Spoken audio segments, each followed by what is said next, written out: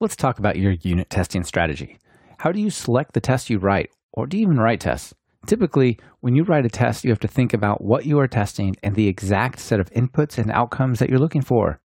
And there are strategies for this. Try to hit the boundary conditions, test the most common use cases, seek out error handling, things like that. We all do this to varying degrees of success. But what if we didn't have to do this? What if there was some kind of way to express relationships between inputs and outputs, but your test could explore the problem space independently on its own? Well, there is a way, and it's called property-based testing. This week, you'll learn about Hypothesis, the most popular property-based testing system for Python created by David McClever. This is Talk Python to Me, episode 67, recorded Monday, July 11th, 2016. I'm a developer in many senses of the word, cause I make these applications, but I also use these verbs to make this music. I construct it line by line, just like when I'm coding another software design. In both cases, it's about design patterns. Anyone can get the job done, it's the execution that matters. I have many interests. Welcome to Talk Python to Me, a weekly podcast on Python, the language, the libraries, the ecosystem, and the personalities. This is your host, Michael Kennedy. Follow me on Twitter where I'm at mkennedy. Keep up with the show and listen to past episodes at talkpython.fm and follow the show on Twitter via @talkpython.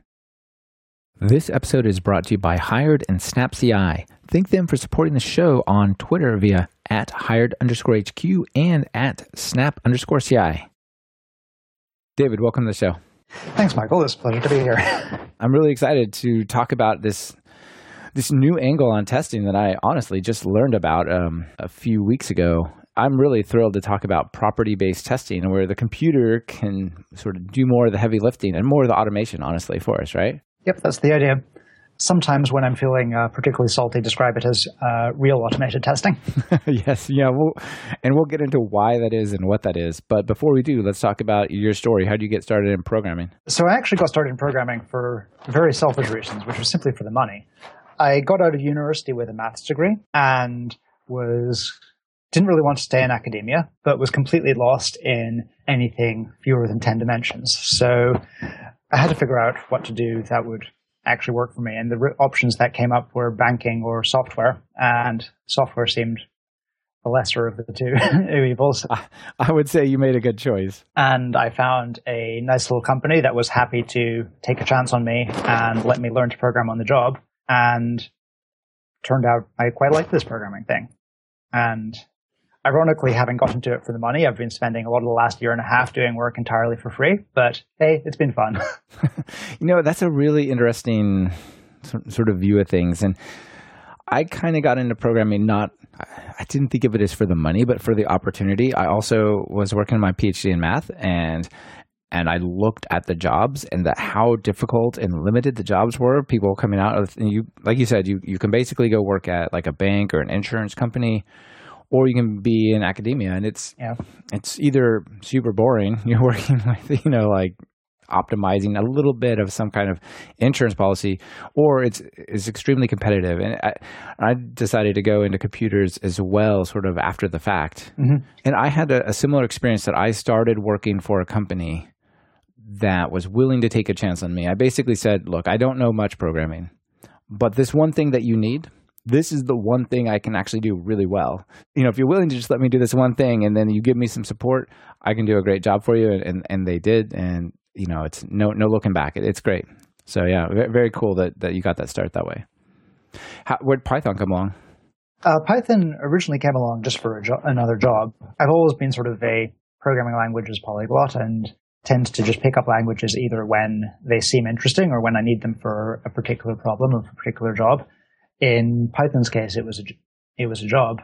I had been working in a company doing Ruby actually for a couple of years, but when I was looking to move on, the job that seemed most interesting was one using Python. Python seemed like a perfectly nice language. I was very happy to learn it, so I did. I learned it in advance of the job rather than actually starting from day one with zero Python knowledge. And amusingly, Hypothesis was actually my learning Python project originally. Wow. So the version of Hypothesis you see today isn't my learning Python project. It's been essentially completely rewritten since then. I wrote basically a prototype back in 2013 when I was first learning Python. And then beginning of 2015, when I left another job and had some time on my hands, I got frustrated that no one had improved on this silly little prototype I wrote. So I took sort of the core idea and turned it into a real thing. That's cool. Yeah. And looking on GitHub, it's got over 1,000 stars. It's definitely going. How long has it been sort of actively used? Or, you said you sort of did it as a learning thing and then you revamped it. Like, when was that revamping and when has it kind of taken off? So people were actively using even the prototype, which is sort of what prompted me to do this, because oh my gosh, people depend on this thing. Yeah, exactly. It was terrible at that point, but it managed to be less terrible than all the alternatives. So I don't think it had a lot of users then, but I think it had maybe 5 or something like that. I know that someone at Twitter once told me a couple of months ago that they were just updating from Hypothesis 0.1.4, I think, which I think wasn't the 2013 version. I think that was the first patch release I put out beginning of 2015. But there were definitely some people using the ridiculous early prototype. In terms of serious usage, basically the first 3 months, I think, of 2015 were what it took me to go from the 0.1.x series to the 1.0 series. And by that point, there were definitely a couple of significant users. I think Rob Smallshare was one of the early users of the 1.0 series, and whose colleague Austin you had on recently, which is why I mentioned him. And there were another handful. Yeah, yep. The mutation testing show. Yeah, exactly. And there were another handful then, but 1.3, which I think happened April 2015, was probably, it's the first one that is really recognizable as sort of modern Hypothesis. And I think that's when sort of the traction started really, so when it really started building momentum, because early Hypothesis, even in the 1.0 series, was still a bit weird. And 1.3 was the point at which all of the visible weirdness went away. And I think it just became a really good, useful system. And people stopped having to scratch their head whenever they got started. Yeah. I mean, people are still scratching their head a bit, but mostly because they're new to property-based testing rather than because Hypothesis is weird. Yeah, it's a really interesting idea, and I definitely want to talk about it. Maybe we should take just a little bit of a step back and talk about testing and property-based testing in general, and then we can dig into Hypothesis itself. So I have a lot of listeners that have a diverse background. So many programmers, but also scientists and data scientists and so on. So maybe not everyone fully gets like the benefits of testing. So could you maybe just touch on like maybe 3 reasons why we care about testing, then we'll dig into what is property testing and so on? Sure. So I can give you one reason I care about testing, which is mainly it's about confidence. I was having a good discussion with some people recently about the fact that I do something slightly weird in the releasing of Hypothesis, which is that someone reports a bug. I go, here's a bug patch. I've done a patch release. Okay, a new version is out. And that's fine. You can use it and install it. And the reason I can do that is because I've got an incredibly comprehensive build and automated test. So if the build passes and if all the tests pass, then I can be basically sure that this code is, if not perfect, it's at least working as well as I've known previous versions to work, and I can rely on it. And for me, that's sort of the big thing about testing, is that it gives me a reproducible idea of how well my software is working. And I'm free to make changes to it. I'm free to push out new releases because I know those releases aren't broken. And these days, trying to do any sort of testing, any sort of software without that level of confidence feels really upsetting and alien to me. I mean, I absolutely have some small hack projects which are terribly tested, but that's because they have a single user who is me, and I don't really care if they break, because I'll just fix them when they break. But for anything where I want other people to be able to depend on me, tests are amazing for that. Yeah, and if you're doing an open source project, having tests supporting it make it much more likely that people will have confidence in using your library, right? If you have an actual product or website that you're shipping, it would be really nice to be able to say, this morning I came in and there was this cool feature somebody wanted. It took me about an hour. I added it. It has the test to support it. Let's push it live, right? Rather than we're going to queue up all of our work and give it off to QA and in 2 months we'll get together over the weekend and take the site down and upgrade it, right? Like those are super different philosophies. And the first one deeply depends on automated testing and automated builds, I think. Although ideally you wouldn't do the first one either, because the problem with adding features that quickly is that you need to then support the features indefinitely. Sure. Features are made in haste and regretted at leisure. So I tend to do very rapid releases for bug fixes, but I'm much more cautious about adding new features. Yeah, I guess there's two parts to it, right? The part that I was expressing is like the ability to make changes to code with confidence quickly. And then there's the part of product design and evolution needs to be, not done in haste, right? Like, absolutely. It needs to be carefully thought through, yeah. All right, cool. So we know what unit testing is and automated testing, but what is this property-based testing? What's the idea there? So one thing where I slightly differ in my framing of this from other people is that I don't regard property-based testing as distinct from unit testing. I think property-based testing is an extension to your normal testing tools, but a property-based test could be a unit test, or it could be an integration test, or it could be a functional test, however you want to draw those boundaries. It's property-based tests versus example-based tests are sort of orthogonal to the usual splits that people do for testing. Right. It's like a layer that you can lay upon any of your testing layers, right? So if you're doing integration tests, you can add property-based testing to that to get better coverage. And right, exactly. Yeah. And so I guess we need to have some terminology here that people may or may not be familiar with, like the traditional unit test with the 3 A's.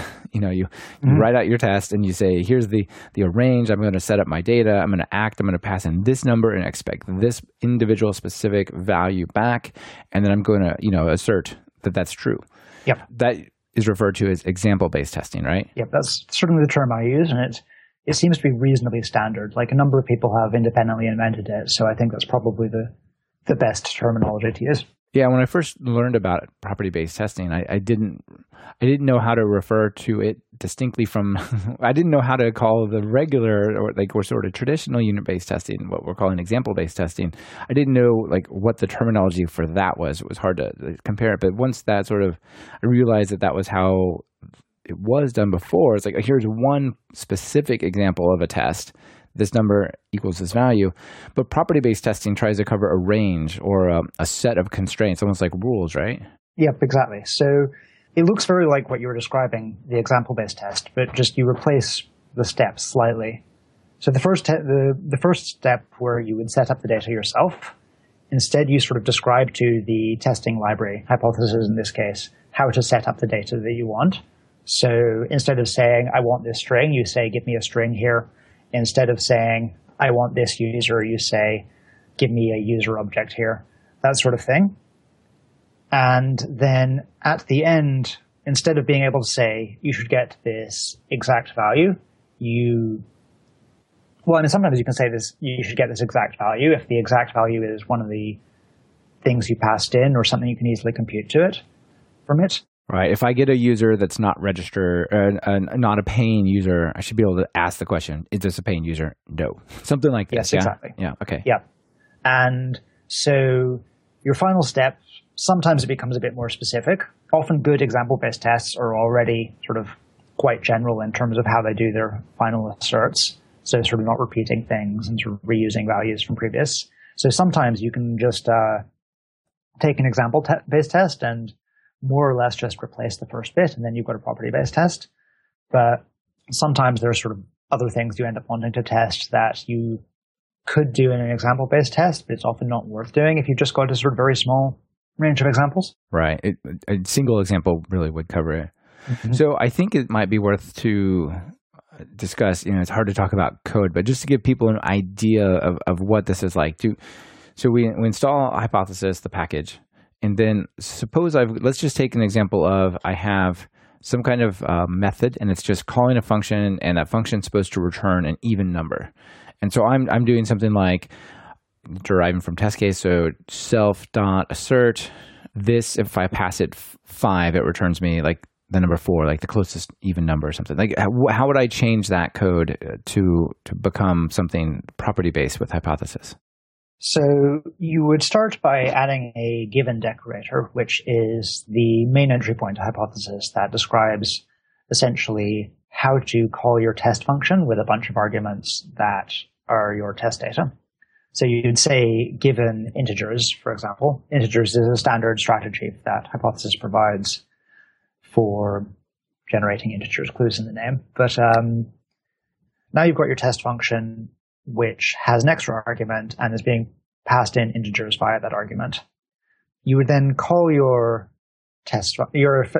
method that you're testing and look at the result. Right. And would you like add a parameter or something to that method or something like this? Yes, exactly. You would add a parameter for the integer you want passed in, and you would either tell given to pass the parameter by name or positionally, as you prefer. Right. Okay. But yeah, so then you call your function with the integer you've been passed in, and you look at the value.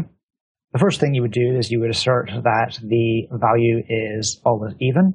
So value mod 2 equals 0. And then if you wanted that it was always the closest even number, then what you could do is assert that the absolute value of the difference of your argument and your return value is less than or equal to 1. Okay.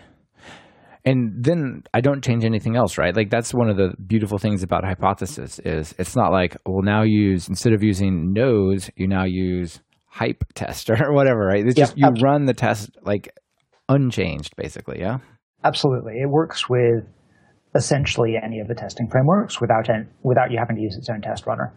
It's a little annoying in unit test because when it fails, it will print out the falsifying example sort of in the middle of your test runs, because unit test doesn't have a good way of hooking into test output sensibly. Okay, which one would you say is the best to connect it to? PyTest? PyTest is probably the best. It works PyTest has a plugin for it, but that does almost nothing. So it works maybe 10% better with PyTest than with Nose. And unit test isn't the least supported. Unit test works fine other than the printing issue. The least supported is probably Twisted's test runner because the asynchronous support in Hypothesis isn't quite there. Right, that's the most different. You can do it okay with some hooks to basically turn the asynchronous test into a synchronous test. So if you want to test asynchronous code from PyTest or Nose, that will mostly work. But I'm temporarily blanking on what the Twisted test runner is called, but its assumptions about how tests work are slightly different from Hypothesis assumptions about how tests work. Right. Okay. Sure.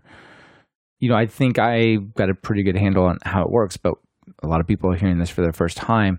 When you run the test, basically the decorator wraps your test function, and then it looks at the description and the parameters, and then it comes up with ways in which it tries to break your test, and it passes and executes it with many different values, right? Yep, that's exactly right. It doesn't so much come up with ways to break your test, it's just try it with a large range of values, many of which are quite nasty. So it doesn't currently sort of look inside your test and figure out what might break things, but it has pretty good heuristics for figuring out values that are likely to break things. Right. And I think one of the really important and maybe it's hard to make generalizations for people, but under-tested parts of code is the error handling and the off-by-one errors and just right on the boundary of good and bad. Yep. And it seems like Hypothesis is really good at looking for that and unusual inputs and values in general, right? Yeah, it's definitely... There are a lot of things that Hypothesis will try most times, which people sort of forget or thing. I don't know if this is actually true, but I often joke that about a third of the bugs that you'll find when running Hypothesis on a new code base is that you forgot that something could be empty. Yeah. And the third is a made-up number, but I've definitely seen this pattern a lot. It's good at finding Unicode bugs because people often forget about particularly weird Unicode edge cases. Although I found recently a class of bugs where it needs to be better at finding them. But right, okay. Yeah, so for example, if I have some kind of scientific thing that expects, numbers maybe it assumes that they're all positive, and hypothesis would, of course, pass negative numbers or zero, but it also might pass like not a number, infinity, all sorts of funky inputs that people typically don't test for in example-based testing, or if they even have these at all, right? One problem I found is that a lot of people who are doing floating point maths don't actually care enough about getting the right answer to make using hypothesis really valuable. Like if you do care about it and you're sort of prepared to do a numeric stability analysis on your code, then hypothesis is great. But for the most part, I think people who are using floating point kind of want to pretend that they're not.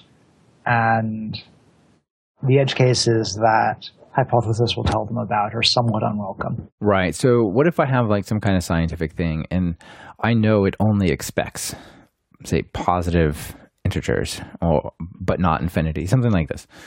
And is there a way in the given decorator to say, I want to give it integers, but only in, say, this range or something like that?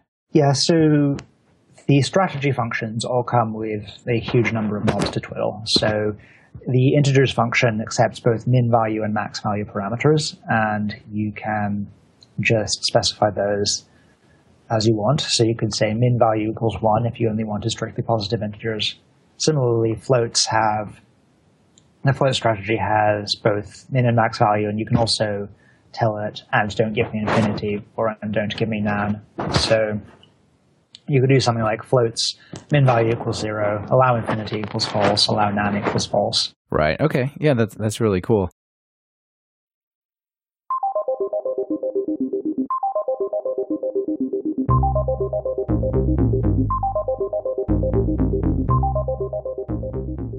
This portion of Talk Python to Me is brought to you by Hired. Hired is the platform for top Python developer jobs. Create your profile and instantly get access to 3,500 companies who will work to compete with you. Take it from one of Hired's users who recently got a job and said, I had my first offer on Thursday, after going live on Monday, and I ended up getting 8 offers in total. I've worked with recruiters in the past, but they've always been pretty hit and miss.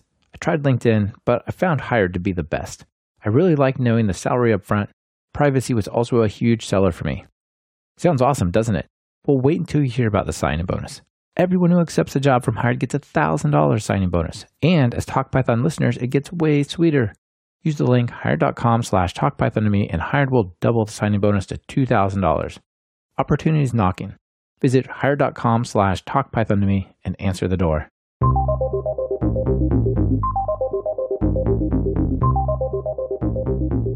And another thing that I thought was nice on these, I don't know if this works for every strategy, you'll have to tell me, is if I have a set of whatever, like let's just stick with numbers for a moment, integers, and I want to somehow control them in a way that is not just min-max or something like that. Like I want only, I don't know, Fibonacci numbers or prime numbers or something like this. Like you can do a dot filter and then add a lambda expression that will further, like say, you're going to give me a bunch of stuff, but actually these are the only ones I'll allow you to give me, something like this, right? Yep.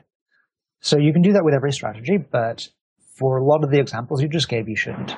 Because the problem with filter is that it's not magic. It essentially, the way it works is by generating values and then throwing them away if they don't, and trying again if they don't pass the lambda expression. Right. So if you've got something like the Fibonacci numbers and you were trying to filter by a test is a Fibonacci number, then you would basically, the only numbers you'd ever really find from there are the really small ones probably, because high up they're too sparse. Yeah. But what you can also do is you can, instead of filtering, you can map. So you could instead generate a positive integer and then say map that by a give me the nth Fibonacci number function. So you would start by generating, say 10, this would get mapped through and you would get the 10th Fibonacci number. Yeah, some huge number there. Yeah, could you take like a bounded set of like, here's 214 things that I think are valid inputs and please start from here, pick one of these? Yep, absolutely. The strategy is called sampled from in Hypothesis. Right. You just give it an arbitrary collection and it will give you values from that collection. And can you compose or combinatorially combine these? Like, let's say I have like 3 sets. One's got 5, one's got 2, and another's got 3.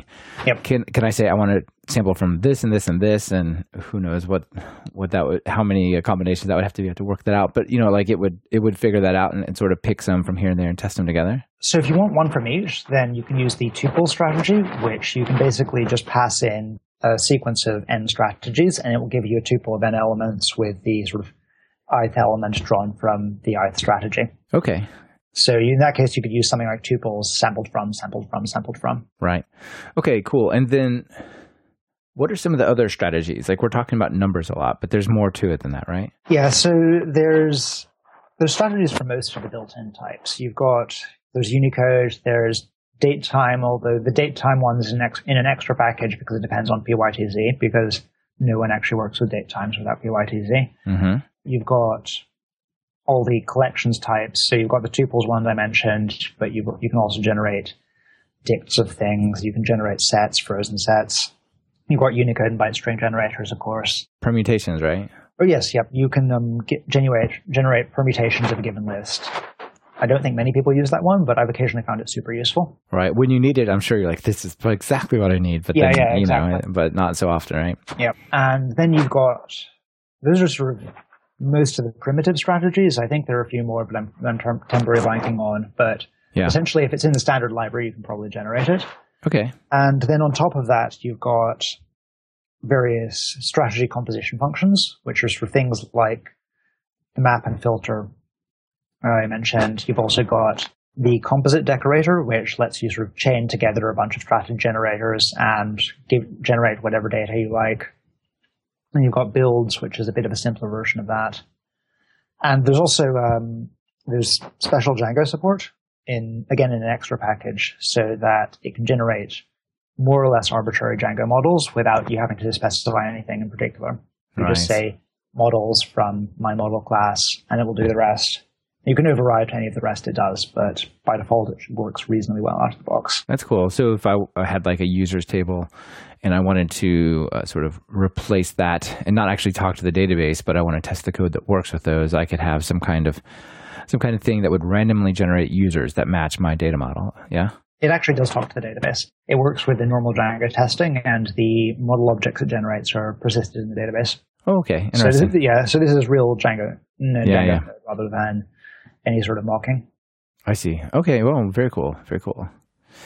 One thing that I thought was neat is you can say you give it this strategy. You say like, so if you're given some set of, something from the set of integers and something from the set of floating points, and you do like a filter, like, some property on your floating points, it's going to randomly pick a bunch of combinations and try them. And that's cool. But maybe you're coming from a particular example-based testing scenario where like this combination of numbers for whatever reason is super important to test, and it has to be this. And so like, in addition to all the randomness that you're doing to sort of explore the problem space, you can give it an example decorator, right? And say, and also include this particular test that I was testing before, is say if you're like upgrading to property-based testing. Yep, absolutely.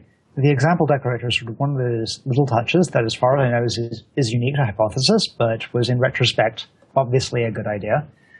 The original use case was more for people who wanted to include the examples that Hypothesis had found for them in their source code, but it's found a whole bunch of other applications. Like, one is the one you mentioned of making it much more comfortable to transition from example-based testing. Another thing that I sometimes do, and I've seen a couple of other people doing, is that you use example to ensure that the test always gets the maximum coverage that the test can reach.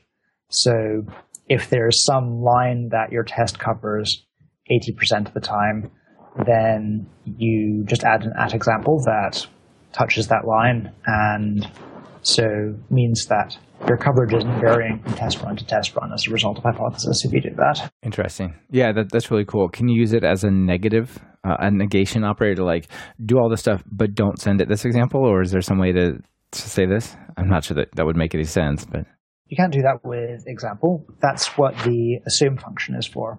It basically gives you a way of filtering out some classes of example as not good examples that you don't really care about. I see. Is that like a precondition sort of concept? So I could say like, if I was generated an automatic user, I would say, and assume the user was generated today, or assume that their age is over 18 or something like that. Yep, exactly. It is essentially a precondition, although you can put it anywhere in the test. So sometimes you would put it in the middle of a test when some previous operations produced a result that you don't care about. So you could do say you got a list of users and you did a bunch of calculations, and you could then assume that, I don't know, you have at least one of the users passed through the test that you just passed through the code you just ran, and you haven't sort of unregistered all the users or something. Yeah, sure. Okay.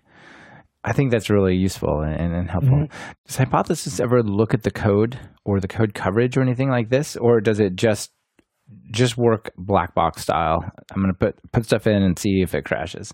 So it currently just works black box style. I've got most of the pieces for making it work in a less black box style. In fact, I've got a separate library I wrote called Glassbox, which is designed for adding sort of Glassbox elements to your testing, which uses some coverage information. A lot of Hypothesis internals look quite a lot like the internals of a fuzzer called American Fuzzy Lop, which has this really nice coverage-based metric. But the reason why the coverage stuff hasn't ever made it into Hypothesis is because coverage metrics work really well when you've got some sort of long-running fuzzing process. So if you're prepared to run your tests for a day, then coverage metrics are amazing and will do a really good job at poking inside the code and seeing what is going on. But if you are sort of upset if your tests take as long as 10 seconds to run, then coverage starts to become less useful because it doesn't really have the time to actually figure things out. I think I've mostly figured out a way of making use of coverage in a way that works okay within those time constraints, but it hasn't made it into anything production-like yet. Okay, well, that sounds like a cool direction. However, I have been saying that for about 6 months, so I wouldn't hold your breath on waiting for those features. Yeah, of course. So it seems that it would be interesting for Hypothesis to remember scenarios it came up with that failed. Like, is there a way to say, try all these examples, and if you ever discover one, save it to something that you're going to know to replay? Or it actually does that out of the box. Okay. Hypothesis has a database of examples. Well, I say database. It's an exploded directory format that is designed so you can check it into Git if you want. But whenever a test fails, then what Hypothesis does is, well, first of all, it shrinks the example so it turns the example into a simpler one. And then in the process of doing that, every example it sees fail is saved in this database so that when you rerun the test, it replays those examples starting from the simplest and working its way upwards. So basically, one of the things that I've made really sure in Hypothesis is that although it's randomness, it's sort of the good kind of randomness because it finds bugs, but it never forgets bugs. If the test fails, then when you rerun it, the test will continue failing until you fix the bug. Yeah, because if it didn't remember it, I guess, like suppose the number 13 for some reason broke your code and you just said the strategies was integers, like how would it know to try 13 again if it's like really going that, out to that many numbers and so on. So, okay, because it did seem to keep failing consistently, and I guess I kind of clued in, like that is a little odd that it seemed just, I'm like, oh, it's really smart. Yeah. But I didn't put it together how it's smart, of course. For a lot of tests, the failure is common enough that even without the database, Hypothesis would be able to do this and would be able to find a failure consistently each time. One of the annoying things that happens there is that sometimes if it didn't have the database, it would be finding often different bugs each time because you don't always shrink to sort of the globally minimal failure.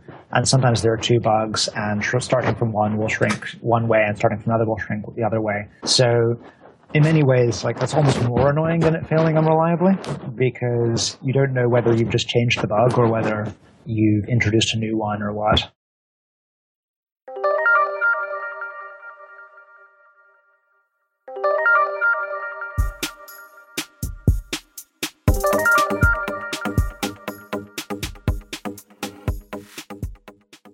Gone are the days of tweaking your server, merging your code, and just hoping it works in your production environment. With SnapCI's cloud-based, hosted, continuous delivery tool, you simply do a git push, and they auto-detect and run all the necessary tests through their multi-stage pipelines. Something fails, you can even debug it directly in the browser. With a one-click deployment that you can do from your desk or from 30,000 feet in the air, Snap offers flexibility and ease of mind. Imagine all the time you'll save. Thanks SnapCI for sponsoring this episode by trying them for free at snap.ci/talkpython.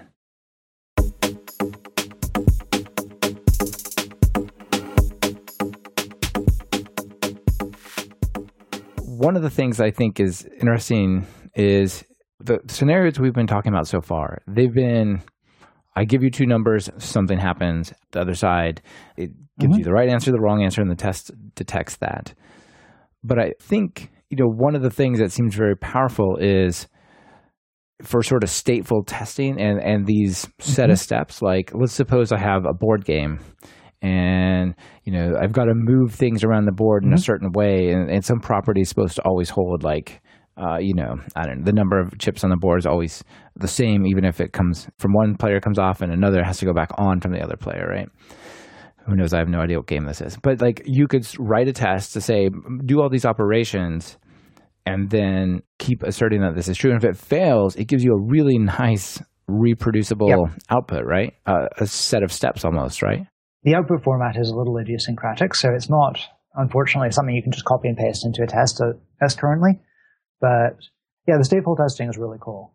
One of the reasons I don't push it quite as hard as I could is that I don't feel like we've got very good workflows for this right now, because the stateful testing it's exploring an incredibly large search space. So you do want something that's more like the fuzzing workflows I talked about, where you do want to set it running for 24 hours or whatever. You can use it in your CI, and I'm using it in my CI in a few places, and at least one other project I know of is using it, but I wrote those tests. That's Mercurial.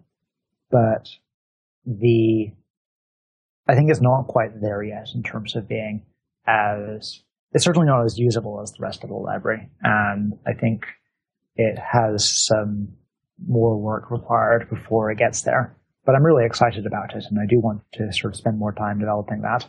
Yeah, the possibilities of it are really amazing. It's just, like you said, it's such a problem space that how are you going to find it, right? In many ways, my crack about hypothesis being true automated testing is really only true for the stateful testing, because one of the things I emphasize sometimes is that hypothesis doesn't write your test for you. You're still writing your tests. It's just the hypothesis is doing some of the heavy lifting in terms of the boring, coming up with examples. But the stateful testing, that's almost no longer true. At that point, hypothesis is almost writing tests for you. Right. Yeah, that is actually really cool. But I think even so, that level of automation that you talked about that it's already really good at is super helpful, because coming up with those examples is hard.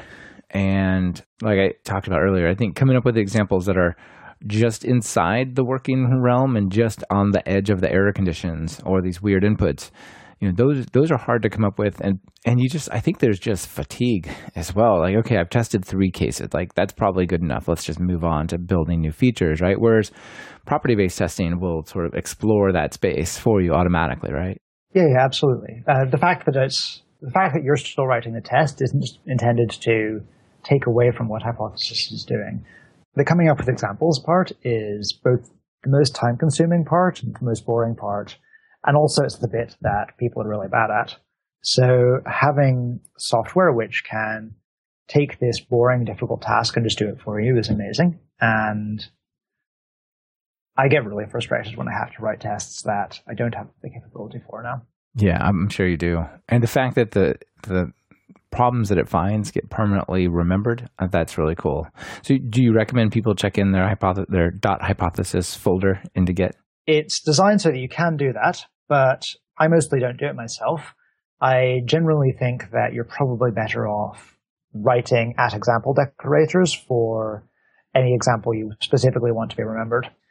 The The main problem with the example database is that its format is quite opaque. You can't really look at a file in there and say, I know what example this corresponds to. So even though from a computer's point of view, it will remember what you need and it will do what you want, from a human's point of view, you probably want to be more explicit than that.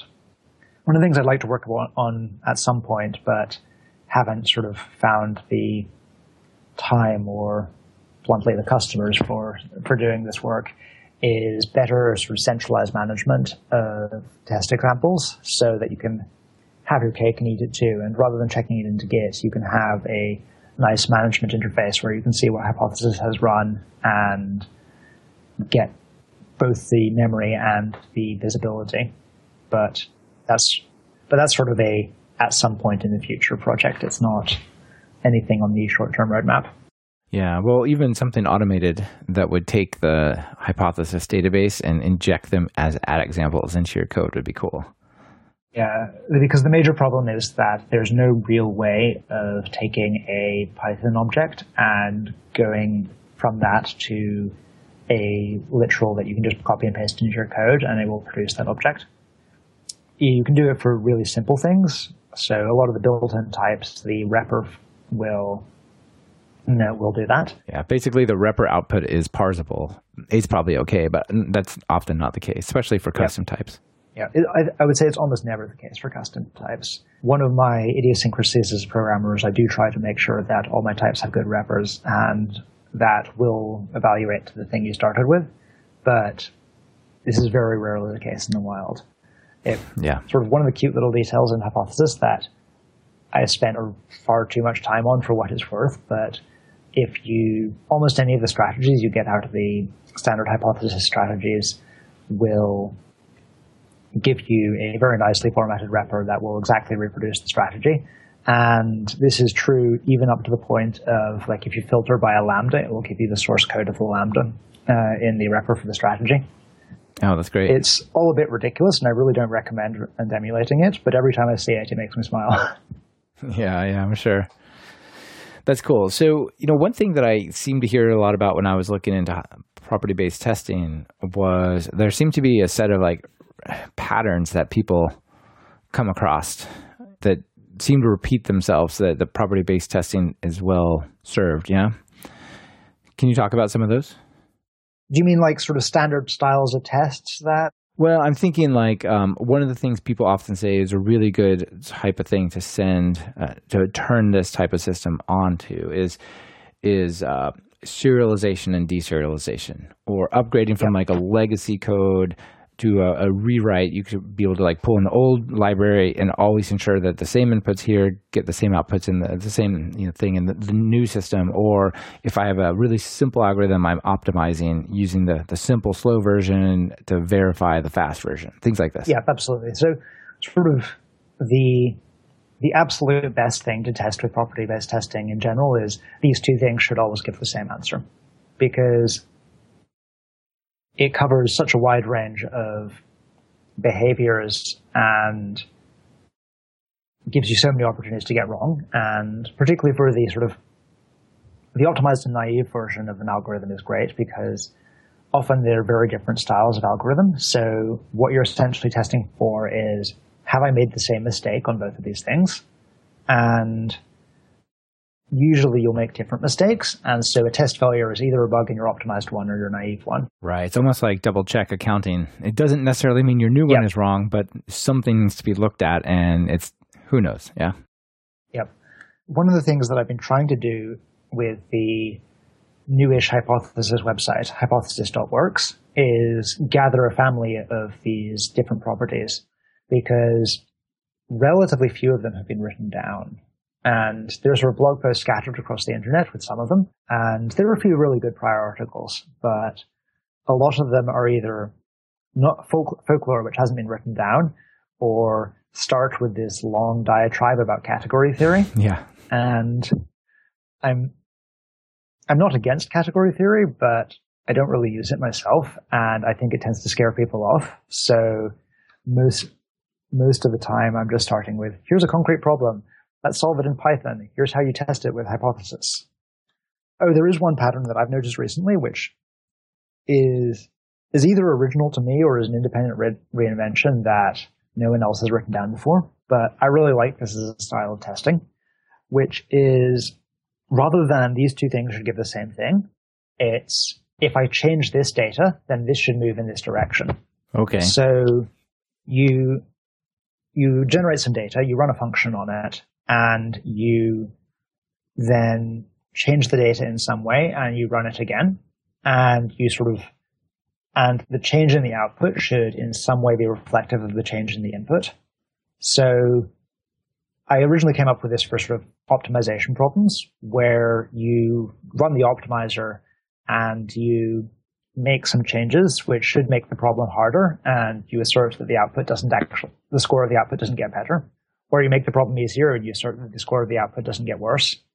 But I also had a nice example recently with binary search, which is if you run a binary search, then you insert an extra copy of the value at the point that you search to, then this shouldn't change the output of the binary search because it's only sort of shifted stuff to the right. Right, exactly. And so sort of in general, looking for things where functions should move in predictable ways and end up moving in ways that you didn't expect. Okay, interesting. Like I increased the tax rate in my e-commerce system and the price went down. What happened? Or the price didn't change, for example. Oh, whoops, we're not actually including the tax. Who knows? Yep, exactly. Okay. Yeah, very interesting.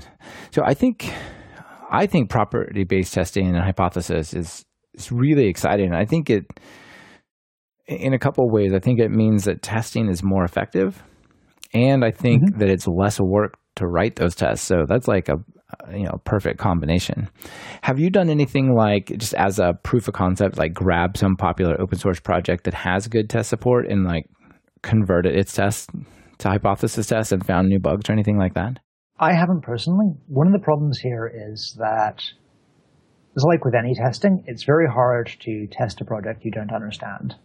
So I generally don't go into other people's projects and try and write tests for them. I've done it once or twice. A customer paid me to do some testing work on Mercurial and add some tests to that, which was interesting. Did you find any bugs? Yeah, so I found a bunch of bugs, actually. Wow. None of them particularly critical, but some of the encoding one came up. Mercurial has a bunch of internal encoding representations. For some reason, Mercurial has 3 different JSON encoders, and we found bugs in one of them. And there's some stuff where Mercurial wants to represent things as UTF-8b, which is a way of taking arbitrary binary data and turning it into valid UTF-8 encoded text and backwards. And that had a bunch of bugs. I don't think that's used very widely, but it still had a bunch of bugs. Yeah. And then we used the stateful testing for sort of validating repository operations and found 2 interesting bugs in the htshelve extension, which is htshelve is basically git stash for Mercurial. I'm sure someone will be mad at me for saying that, but that's basically what it is. And I can't remember exactly. I think one of them was that the set of valid shelf names was narrower than the set of valid branch names. And so you could create a branch which had a name that wasn't a valid shelf, and then when you tried to shelve stuff, it would default to using the branch name for the shelf name, and everything would go wrong. And the other it was something like if you create a file, then immediately delete it, and without committing the delete, and then try to shelve stuff. No, sorry, here's what you delete the file, then you create a new file with the same name, which is untracked, and then you try and shelve stuff, and the shelve extension gets itself into a complete dizzy. Wow. It seems really interesting. I'm sure lots of those types of tests were already there, but just those particular cases weren't found. There was an example, there was a talk at PyCon this year by Matt Bachman, and he talked about property-based testing on his project actually uncovered a bug in dateutil, because his project was dependent on dateutil, and your system sent some kind of insane date time, before BC or something like this, and it freaked it out. Yeah, so which they then fixed in dateutil, which is really cool. Mm-hmm. Yeah, I've occasionally thought about making the hypothesis dates a little more restricted by default, because by and large, no one really cares about the representation of 9000 BC or 9000 AD, because they'll be using a different calendar, or they were using a different calendar then anyway. Yeah. But it does come up with these fun bugs, so I've left it in for now. Okay, yeah, cool. I think I vaguely recall the bug in question. I think that one might have actually been slightly more reasonable dates. Like, I think it was 1st century AD that went wrong or something, where I vaguely recall there being one where if you try and represent the year 99, then it assumed that you meant 1999 or something like that. Yeah, it's cool. That's what I kind of asked it about the open source projects, because I think, it would be fun to take, fun in quotes, to see the results of somebody taking all the tests for, say, like the top 100 most popular PyPI packages, go and look at their test suite and convert their example-based testing to property-based testing and just see what that spits out. Yeah. In general, what I would recommend in that space is more, if you're working on a popular Python package and you want to give that a try, pop into IRC or send me an email and I'd be very happy to help you out. Okay. Because I really do think that what you need for doing that is more experience in the project than it is experience with Hypothesis. Of course. Understanding the domain of what you're trying to actually test, yeah. Okay, cool. Well, we know quite a bit about property-based testing now, but you maybe tell me a little bit about yourself. What else do you do in the programming space for work and things like this? So this is more or less my day job. I haven't been working too actively on Hypothesis in the last couple of months because I've been sort of researching some related things. But basically, I do independent R&D and testing tools, and I do consulting and training around that, either helping people to use Hypothesis or helping people to improve their testing in other ways. Historically, I've done more sort of back-end data engineering, but once I sort of got into Hypothesis properly and found that I really liked working on this sort of thing and there was demand for it, that's mostly what I've been doing. Yeah, I can see a huge demand of companies that have large projects that have tests, but not this kind of test. They're like, it might be really useful to spend 2 weeks with you just give it another go with a different system, right? With Hypothesis. Yeah. Well, I wish there were huge demand. There's huge demand for Hypothesis. I've currently got the thing that I think most new businesses have in their first year, where the best way to get new customers is to have existing customers. So, and that it turns out that sales and marketing are hard. So right now I would say that I'm experiencing demand, but not huge right. demand. Okay. May take a few years to get there. Yeah, but it's a cool project, and I definitely can see it growing in the future, because it's solving a real problem, and it solves it in a better way than what we're doing today. Oh, I mean, Hypothesis itself is getting plenty of demand. I think PyPI stats are broken right now, but certainly when they were last working, it was getting quite a respectable number of downloads compared to projects that I'd really thought of as being much more popular than they were, or much more popular than Hypothesis. That's awesome. Well, yeah, congratulations on it. That's cool. Thank you. All right, we're getting near the end of the show. I have 2 questions I always ask my guests. First of all, if you're going to write some code, what editor, specifically Python, but in general as well, like what editor do you open up? Basically Vim. I've been experimenting with using Windows as my primary operating system recently, and I was trying PyCharm with Vim mode, but I've ended up mostly just going back to Vim even on Windows. Right. Okay, cool. And of all the PyPI packages out there, what one, maybe there's over 80,000. There's a bunch that we all have exposure to that aren't necessarily mainstream, but you're like, wow, this is really a gem that I found that people didn't know about, in addition to Hypothesis. So in addition to pip install Hypothesis, which is cool, what else, what would you recommend? I don't really have any niche packages I can recommend in that regard. I really like py.test, and Coverage is an exceptionally good piece of work.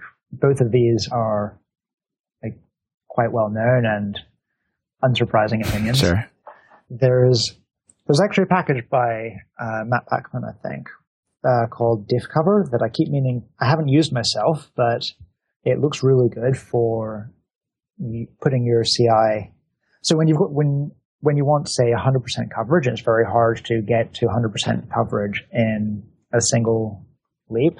So what you do is you set ratcheting and just say I don't care what the coverage currently is, but you can never make it worse. And so diff cover is just a nice little tool that is designed to help you configure that ratcheting on coverage or on PEP8 checks or things like that. Nice. So you can basically enforce the rule, like coverage always needs to get better as our project grows. Or at least never get worse.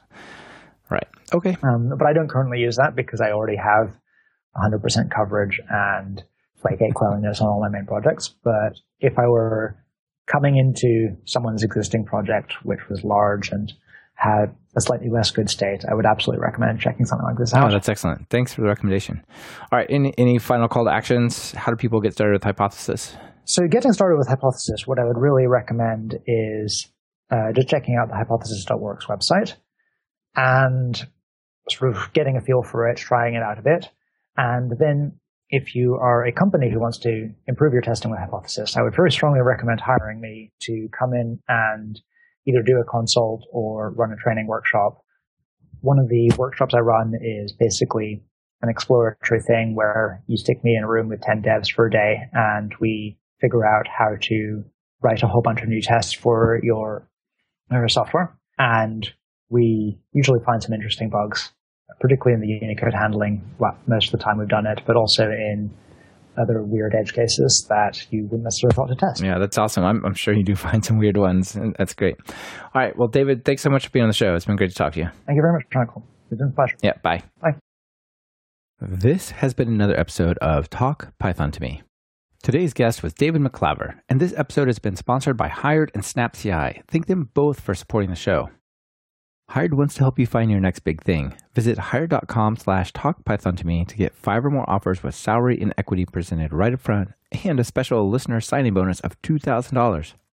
SnapCI is modern, continuous integration and delivery. Build, test, and deploy your code directly from GitHub, all in your browser with debugging, Docker, and parallelism included. Try them for free at snap.ci/talkpython. Are you or a colleague trying to learn Python? Have you tried books and videos that just left you bored by covering topics point by point?